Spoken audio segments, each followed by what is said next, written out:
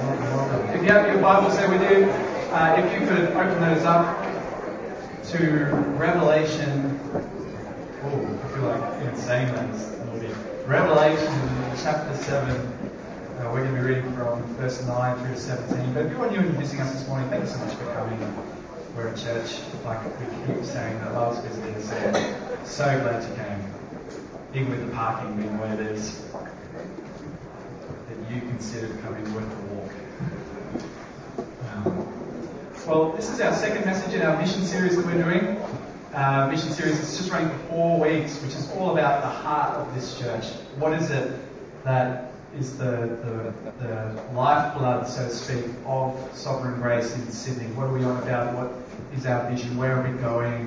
What do we have a heart for as a church? And Dave, last week, shared with us about our mission, about how for us the gospel is our message, and we want to keep that, not just lip service to that, we want to keep that right, so we want to treasure that and hold that. So everybody did a great job on that. This week we're looking at our method, or more specifically our model, and we're going to be looking at the local church, and we're going to be looking at how we build around the local church. I think for most of us, this is not going to be a new message, but rather an encouragement, a stirring up in something that hopefully you're already familiar with.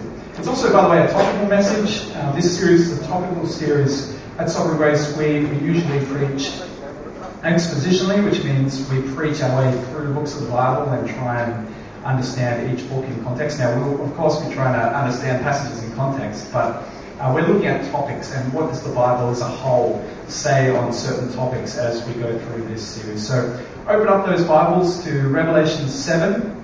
I'm going to read from verse 9 and then we'll pray. Revelation chapter 7, verse 9. After this I looked, and behold, a great multitude that no one could number, from every nation, from all tribes and peoples and languages, standing before the throne and before the Lamb, clothed in white robes, with palm branches in their hands, and crying out with a loud voice, "Salvation belongs to our God who sits on the throne and to the Lamb." And all the angels were standing around the throne, and they fell on their faces before the throne, and they worshipped God, saying, "Amen, blessing and glory and wisdom and thanksgiving and honor and power and might be to our God forever and ever. Amen." Then one of the elders addressed me, saying, "Are these clothed in white robes, and from where have they come?" And I said to him, "Sir, do you know?" And he said to me, "These are the ones coming out of the great tribulation. They have washed their robes and made them white in the blood of the Lamb. Therefore they are before the throne of God, and they serve him day and night in his temple. And he who sits on the throne will shelter them with his presence. They shall hunger no more, neither thirst any more. The sun shall not strike them, nor the scorching heat. For the Lamb in the midst of the throne will be their shepherd, and he will guide them to springs of living water, and God will wipe away every tear from their eyes." Let's pray. Oh Lord, this morning we ask again for grace. Lord, for people like me who so easily our eyes that are focused on the here and now, Lord, focused on jobs and family and the worries of this life, Lord, help us cast our eyes to the things of heaven. Oh, we want to see you. We want to get a taste of you. We want to be affected by your word, Lord. So we ask you to do this in Jesus' name. Amen. Well, the 1st of February 2014 a day I'm not going to forget for the rest of my life, because the day that I asked Charlotte Jan Chu to be my wife. And I had a plan, I did, and my plan was a plan of distraction and misleading, because I'm told girls like surprises. And so my plan was that I would talk as much as possible about yesterday, Saturday the 7th, or Saturday the 8th, of February, which is our 6-month anniversary for us. And we've been already talking for quite some time about getting married, and I thought, if we could lead her to believe that it's happening yesterday on February the 8th, that would be excellent. And so I got some recruiters and volunteers to be sort of sowing the seeds of February the 8th, and on February the 1st of February was Saturday the 1st of February was business as usual, CrossFit in the morning. And I've mentioned a couple of times about going out for breakfast. So we went out for breakfast and to down to Balmoral, and we went to a beautiful place called Public Dining Room, right on the beach, and had a nice breakfast. And then we started walking along the beach. And everything was nice. It was a beautiful day, and Charlotte was with me, blissfully unaware.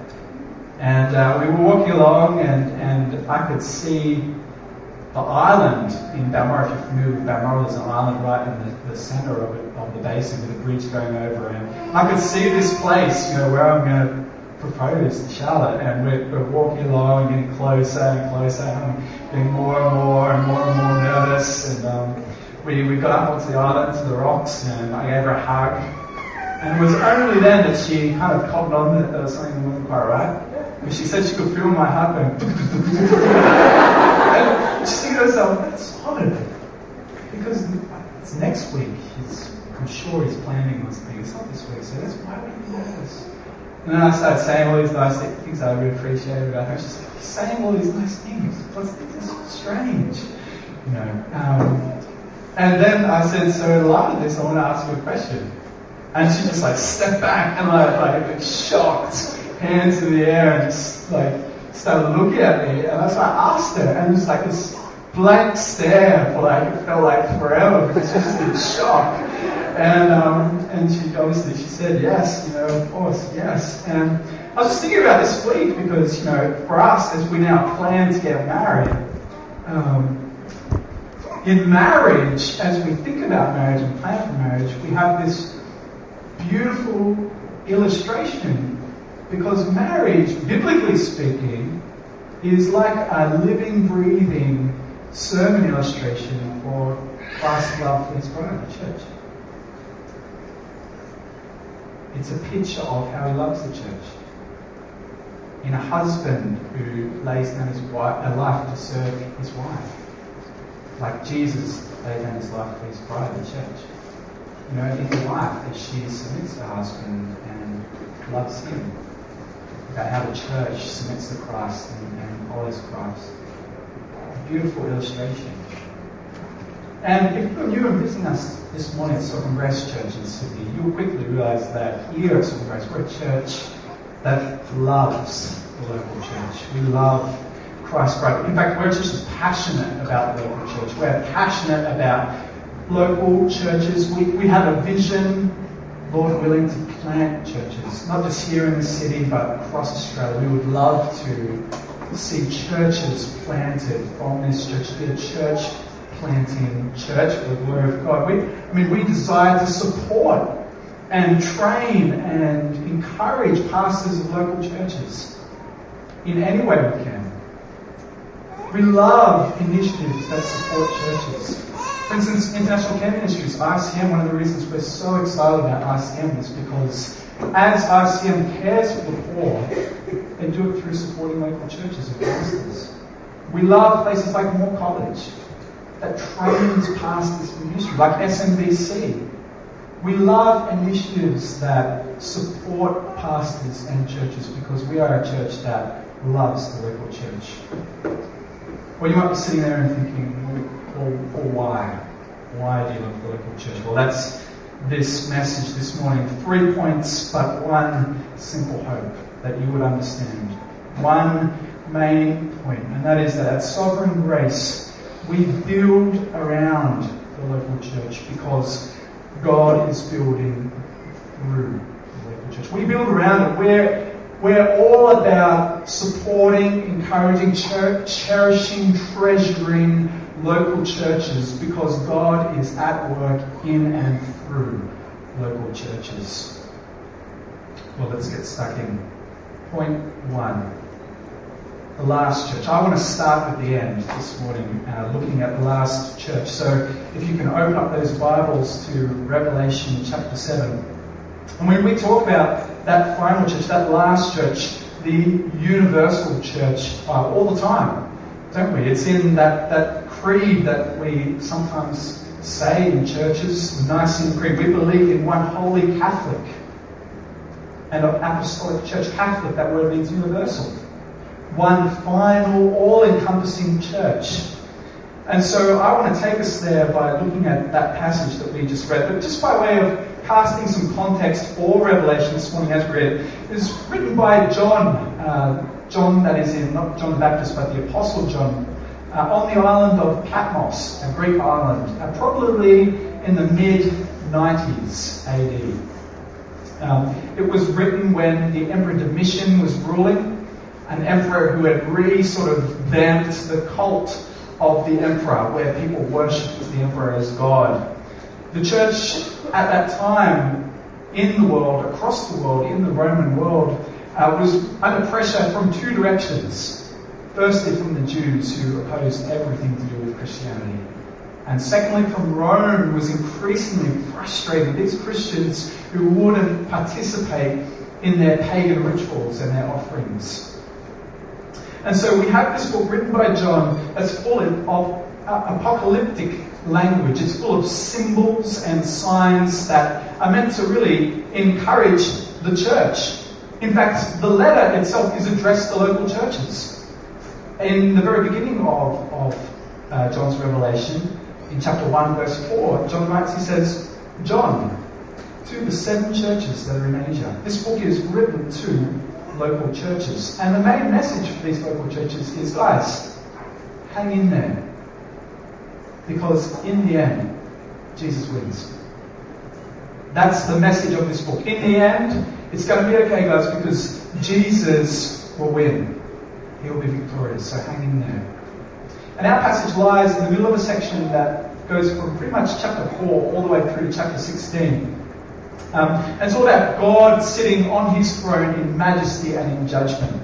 Just before our passage, we've had that section about the saints, the Christians being sealed, about how all Christians are being sealed before God, that idea of permanence, not going anywhere. He's sealed them securely. They have the mark of the King. And we get to our passage. So let's get stuck in verse 9. Read with me. After this I looked, and behold, a great multitude that no one could number, from every nation, from all tribes and peoples and languages, standing before the throne and before the Lamb, clothed in white robes, with palm branches in their hands. This is the picture of the greatest gathering the world has ever seen. The biggest gathering. We have nations. This word means people joined by kingship, by a king with the same culture and traditions. We have tribes. This is like bloodlines, people that are blood relatives. We have peoples. This is joined by culture and territories. We have tongues. This means languages, people of all different languages. Every type of language under the earth that's ever been is present, is here at this moment before the throne of God. This is a massive gathering. This is the greatest gathering the world has ever seen. You know, I was thinking this week about great gatherings, about great concerts, and brought to my attention was the greatest concert that's ever been. In fact, more specifically, the biggest concert that's ever been. 2006 was the year. It was the Rolling Stones performing live on Copacabana Beach in Rio de Janeiro in Brazil. 1.5 million people came to that concert. If you watch online the concert, you'll see a helicopter come down across the beachhead, and for what must be more than a mile, it flies over packed crowds as far as you can see, coming across the beach further and further. A massive concert. And as the band comes out, and as they begin their first notes of their opening song, Jumping Jack, and the guitarist plays the first lines, there's this roar. And you can see it from the stage. It just goes, it just travels because the crowd is so stretched out. Not everyone's heard it yet. And this roar just goes boom, and just keeps going roar as far as you can see into the distance. A massive concert. And I want to say that concert is nothing on this one. Absolutely nothing. We have the greatest gathering of people here that the world has ever seen and ever will see. Millions and millions and millions of Christians gathered here in this moment.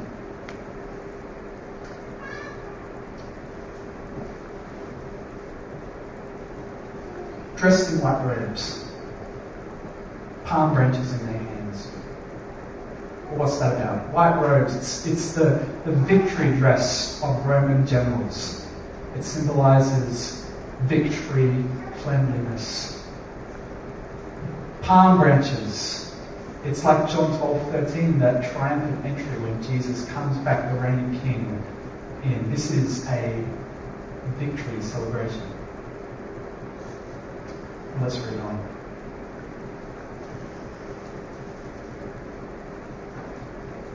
And crying out with a loud voice, "Salvation belongs to our God who sits on the throne and to the Lamb." And all the angels were standing around the throne and around the elders and the four living creatures, and they fell on their faces before the throne and they worshipped God. There's these millions and millions of people gathered around this throne. There's these elders and rulers gathered in the innermost circle, and they see the throne and they worship God. They can't do anything but fall on their faces in praise. They say salvation. It's a victory cry. It means deliverance. Deliverance belongs to our King, and He will reign. It's this amazing scene of worship. The people all around, and as soon as they see Him, they just burst out into praise. They can't do anything but praise Him. They say, in verse 12, they say, blessing and glory and wisdom and thanksgiving and honor and power and might be to our God forever and ever and ever. Amen. As soon as they see Him, they fall on their faces and they worship. They can't do anything but. It's an amazing, amazing scene. Who are these people? Let's get reading. Then one of the elders addressed me, saying, "Look at these, clothed in white robes, and from where have they come?" And I said to him, "Sir, you know." And he said to me, "Yes, these are the ones coming out of the great tribulation. They have washed their robes and made them white in the blood of the Lamb." These are the people who wash their robes in the blood of the Lamb. These are Christians. You know, some people will tell you that this is a gathering of special saints, those super Christians and apostles. Do not believe them even for a second. This is, if you are a Christian, you're here. This is all Christians, all people who have asked the Lord Jesus for forgiveness of their sins. These are all people who have received His cleansing blood, gathered around their King. That's what this scene is. This is you and this is me, worshipping Him. This is the last church. This is the final great worship service. You want to know more about what will be happening in heaven? Here it is. It is worship like no one has ever seen. You know, gathering here together with you guys this morning, I was moved in just worshiping the Lord, but that's nothing on this.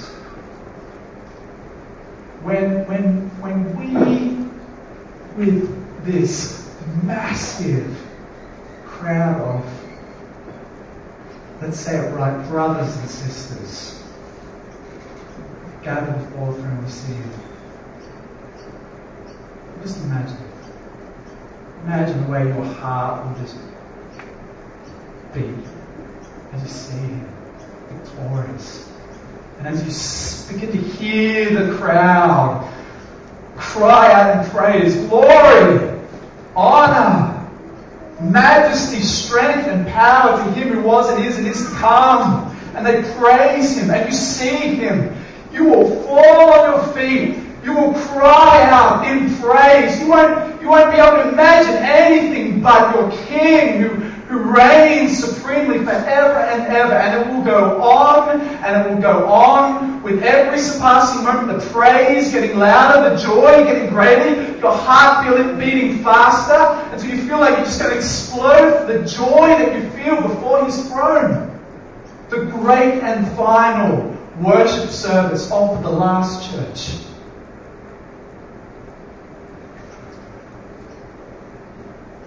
Well, in the book of Revelation we see the last church. The great final church united with its bride, Jesus Christ. That's my first point. The last church. And my second point is the local church. Really this morning I'm out to convince you. I want to convince you this morning to give yourself to a local church. I'm not talking necessarily about our church, but to a local church. I want you to give your life away to serving the bride of Christ at a church. Not because I think it's a good idea, but because I believe the Bible teaches it. You know, I think so often we can believe the lie of individualism in our culture that says, you don't need church. You don't need that. Why would you be part of the church? It's about your personal walk, isn't it? I mean, back in Wilton, my friends used to say this all the time. You don't need to go to church. I'm a Christian, you're a Christian, you go to the pub, it's church. Why would you be part of a local church? I mean, get involved in a Christian organisation maybe, or meet up every so often with some Christian mates. There you are. You don't need to be part of a local church. Why would you do that? Well, the Bible, I put to you, knows nothing of this individualism, nothing at all. The Bible only knows commitment to a local body. To be a Christian is to biblically be committed to a local church. And I think when we start talking this way and believing this, I believe we've bought into some of the worldliness of our culture, some of the values of our culture. And part of the way I can see it so clearly is because in Indonesian Christian circles, this is a non-issue. They have a different culture where individualism isn't so present, and so it's a non-issue about being part of a church. I'm a Christian, of course I'd be getting and meeting with other Christians and part of the local church. Of course, that's what Christians do. And the other thing is, and part of the reason I can see this is because in the book of Revelation, this vision that we have of the universal church, this picture that we have of that final last church is purposed, is addressed to Christians in local churches. The context of this book is local churches. Revelation 1:4 again. John, to the 7 churches that are in Asia. He goes on to spend the first 3 chapters of his book addressing churches. Jesus Christ specifically addressing churches for the first 3 chapters. in Smyrna and Philadelphia and all around Asia. God addresses churches. And so the purpose of this revelation of the final churches is to say, hey guys, hang in there. Hang in. Continue serving in your local church, because in the end, this is what we've got to look forward to. This local serving in a church that you're doing, hang in there, despite all of the temptations to be part of pagan idol worshipping, despite the way in which people persecute you and chase you, despite the economic pressure you're receiving because you won't participate in these pagan rituals, despite the accusations of the Jews that say you've misunderstood and that you're blaspheming God, stay faithful. Stay true to Christ, because in the end, He will be victorious. This picture of the universal church is addressed to Christians serving in local church. In fact, the message of Scripture has always been God's work to gather to Himself, not individuals, but people. A people to enjoy Him forever. You know, we see the first church really all the way back in Genesis.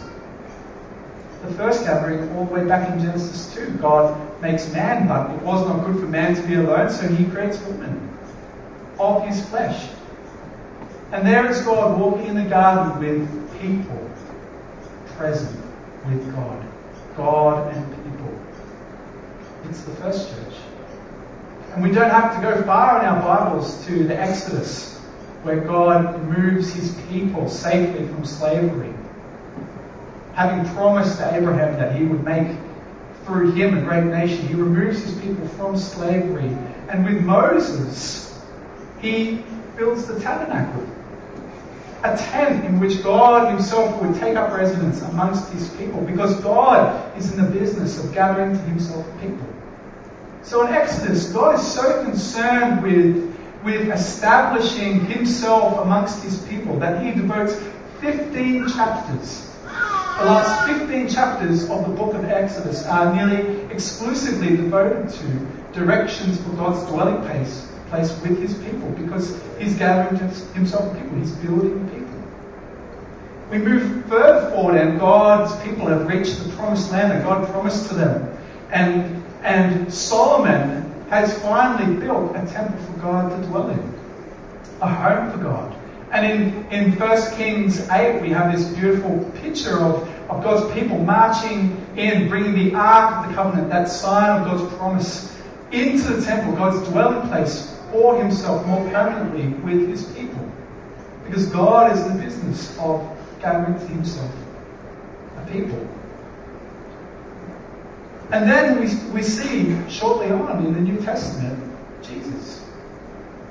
Jesus comes, and Jesus comes for the purpose of being with His people. Jesus is God's final act to really be with His people. That He would, on that cross, die and pay in full by His blood our sins. That through simply trusting and receiving what He's done for us, not through being good, but through trusting in Him, we could be cleansed from all our sin and rebellion and be able to meet with God. And be able for God to dwell in us by His Spirit. And be able to once again, more fully even, be God's people in God's presence. Because God is in the business of gathering together people. And so when we turn to the New Testament, we see straight away the practice of Christians is gathering together into churches. I mean, in the very beginning of Mark, as Jesus comes, what's one of the first things that He does? He calls His disciples to Himself. He gathers to Himself a people. At the very end of Jesus' life, at the end of Mark 14, what's one of the very last things He does? He gathers to Himself His people. And initiates the Lord's Supper for us to remember Him by. We turn to the New Testament, and Jesus has died, He's risen from the dead, He's ascended in heaven. The disciples are left wondering what's happened. So what do? Acts 1 12. They gathered together to pray. His people gathered together. And we move on from there to Acts 2:42. The apostles have been appointed by them as teachers. We move through to Acts chapter 5, and already the churches, the people are gathering together regularly at the temple to meet together to pray and encourage one another from the apostles' teaching. We move through to Acts chapter 8, and Saul has persecuted the church. Stephen's being killed. The disciples are spread out, and what do they do when they go? Preach the gospel and plant churches. We move forward in Scripture. Saul, who once was persecuted, becomes Paul. What does he do as he becomes a Christian? Gives his life to planting churches. Preach the gospel, gather people together into local churches. And so nearly all of the books, all of the letters of the New Testament are letters addressed to churches. The church in Rome, the church in Corinth, the church in Galatia, the church in Ephesus, the church in Philippi, the church in Colossae, the church in Thessalonica. Timothy's a pastor. Titus is an overseer of churches in Crete.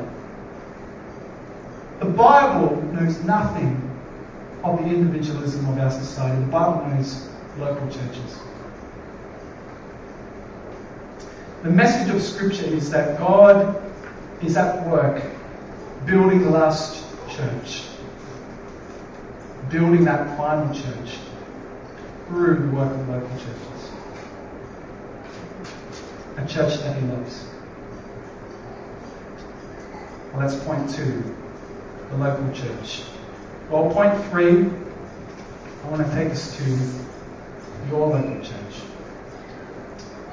And I really want to spend this last point just addressing the question of, but why? Why should I give myself to a local church? I mean, I get all this. I get the universal church thing. I get that it's expressed locally. I understand it's a church that He loves. But why should I give myself to the church? Why should I give it? I got 3 reasons. There's so many more, but here's 3 that I've picked for us this morning. Firstly, because God never intended for you to walk around. He's building a people.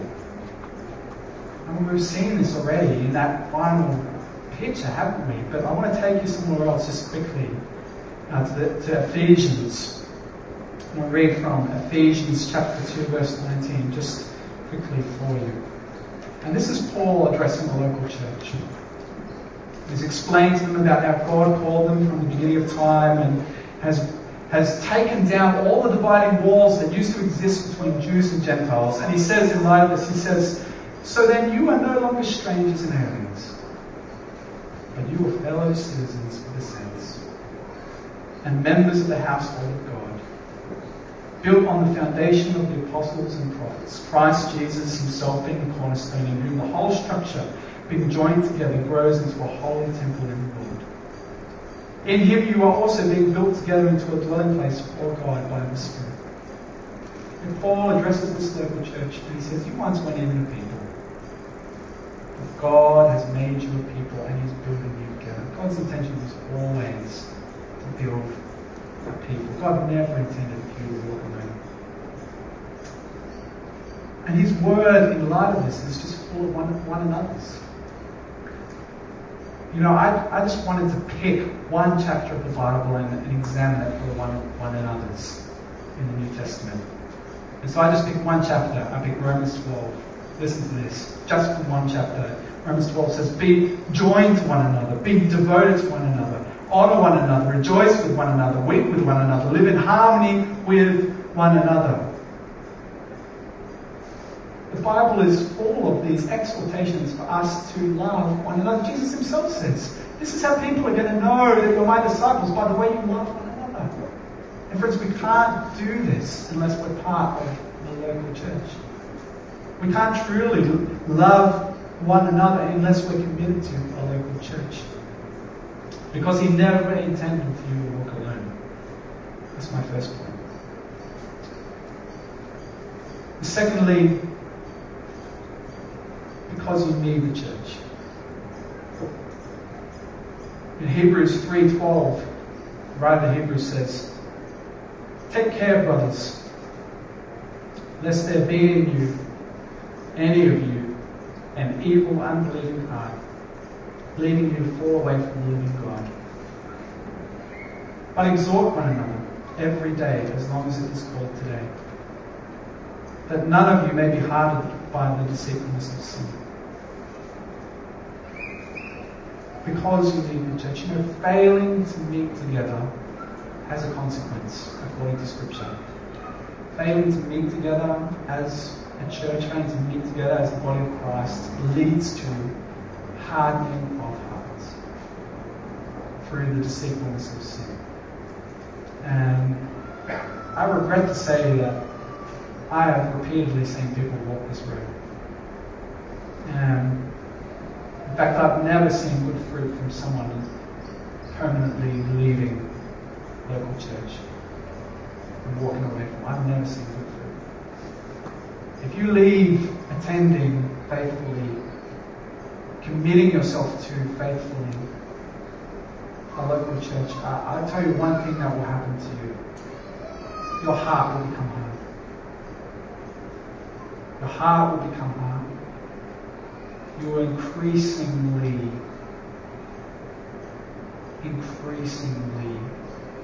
be hardened to the things of God. Your joy in Christ will begin to grow dim,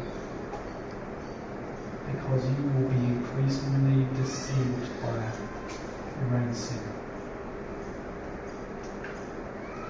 Because you need the church. We need one another, don't we?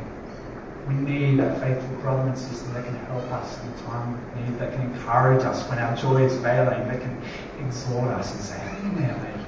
Let me pray for you. You need it. You need it. You need the church. And thirdly, because he wants to use you in his church for his glory.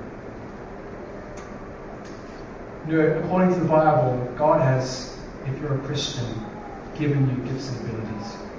In 1 Corinthians 12, he talks about how the local church, that church in Corinth, in fact all churches are a body of Christ with many parts, many different people, each with different things and ways in which God has gifted them. And so it is with you. If you're a Christian, according to Scripture, His Spirit dwells in you and you have spiritual gifts. You have gifts that are being given to you by the risen Jesus Christ through His Spirit. In fact, if you're a member of this church, God has placed you here. And He has knitted you into this body, placed you as a part of this body that He's building right here in this church. This is the local expression of that church. And He wants to use you if you're a Christian. He wants to use you in the things He's given to you. He wants to use you for His glory. He wants to use all of you. He doesn't just want to use part of you. He wants your whole life. You are a precious, integral part of the body of Christ, and God wants to use you for His glory. And so I just want to encourage you, don't be the person who takes their talent and buries it in the sand. Don't be the man or woman who takes that precious gift that God has given to you and buries it and doesn't use it. It doesn't mean that you need to be doing X, Y, Z in order to be a faithful part of the body. No, you need to be part of the body. You need to give your life to a church. You need to say to Christ, here I am as a servant. As your servant in this church. Use me. Take me. In whatever way you would have for me. Because you were never made to be alone, because you need the church, because He wants to use you in His church for His glory. I want to call us this morning, for us here at Sovereign Grace as a church, for any visitors that might be here with us this morning. I just want to exhort you and encourage you. Build your life around the church, around the local church, as God builds through the local church. Don't miss what God is doing in this generation. Don't miss what God has always been doing all throughout history, building a church, that last church, through local churches. Don't miss it. I know some of us are sitting here this morning and you've been burnt by churches in the past. You've been poorly treated. People have sinned against you and you feel burnt. I know some of us here this morning are apathetic. You have other loves. You think of church and you think neither here nor there. I go, I attend, it's a church. Some of us are weary. We're tired by the things of life. And we're treading water. Some of us are disappointed by church. It's not met our expectations.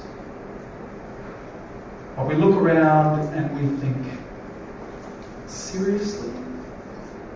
Give myself to this? Are you serious? Give myself to this?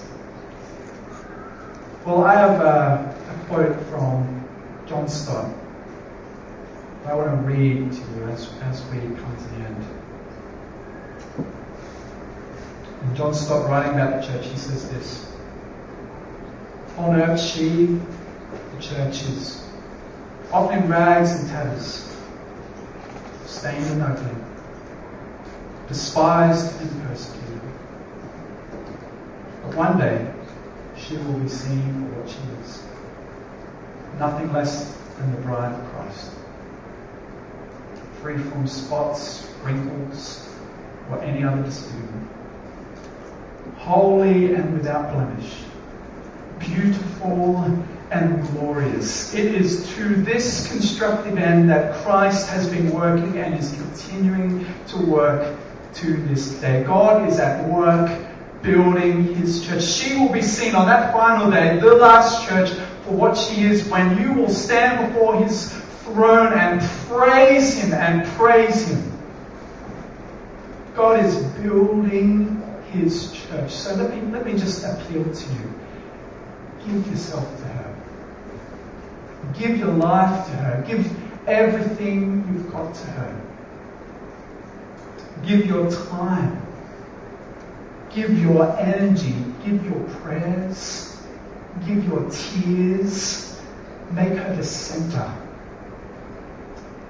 And may it be for His glory. Well, the message of Scripture is that God is at work building the last church through the local church. So come, join what God is doing. We build around the local church because God is building through the local church. Why don't you join me in praying? Oh Lord, we just thank you this morning for who you are. That you would purchase us. That you would come and give yourself, give your Son for us, that we might be your people, that we might be your bride, that we were just defiling ourselves in our sin and dead to you, but you would cleanse us. Amazing. Lord, I pray for us as a church. Lord, and I just ask, Lord, that you would help us to increasingly fall in love with your bride. Lord, may you help us by your Spirit to love this local church. May you help us to treasure that be for your glory. In Jesus' name. Amen.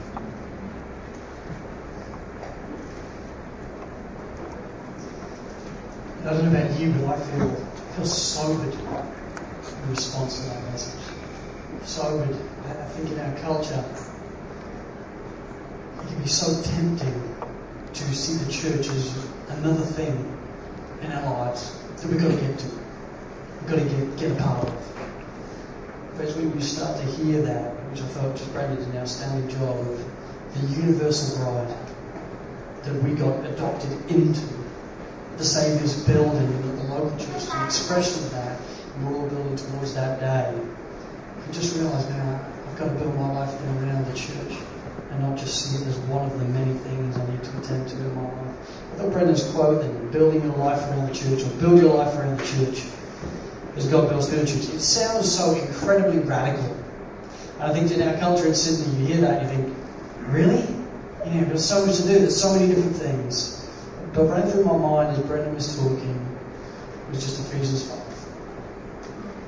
No radical to say to you, comes to earth, having breathed life into the earth, and then lays his life down for his bride. Would we follow suit? Would we build our lives around the church and all glory to him? Amen. Have a good week, folks. Let's go build the church.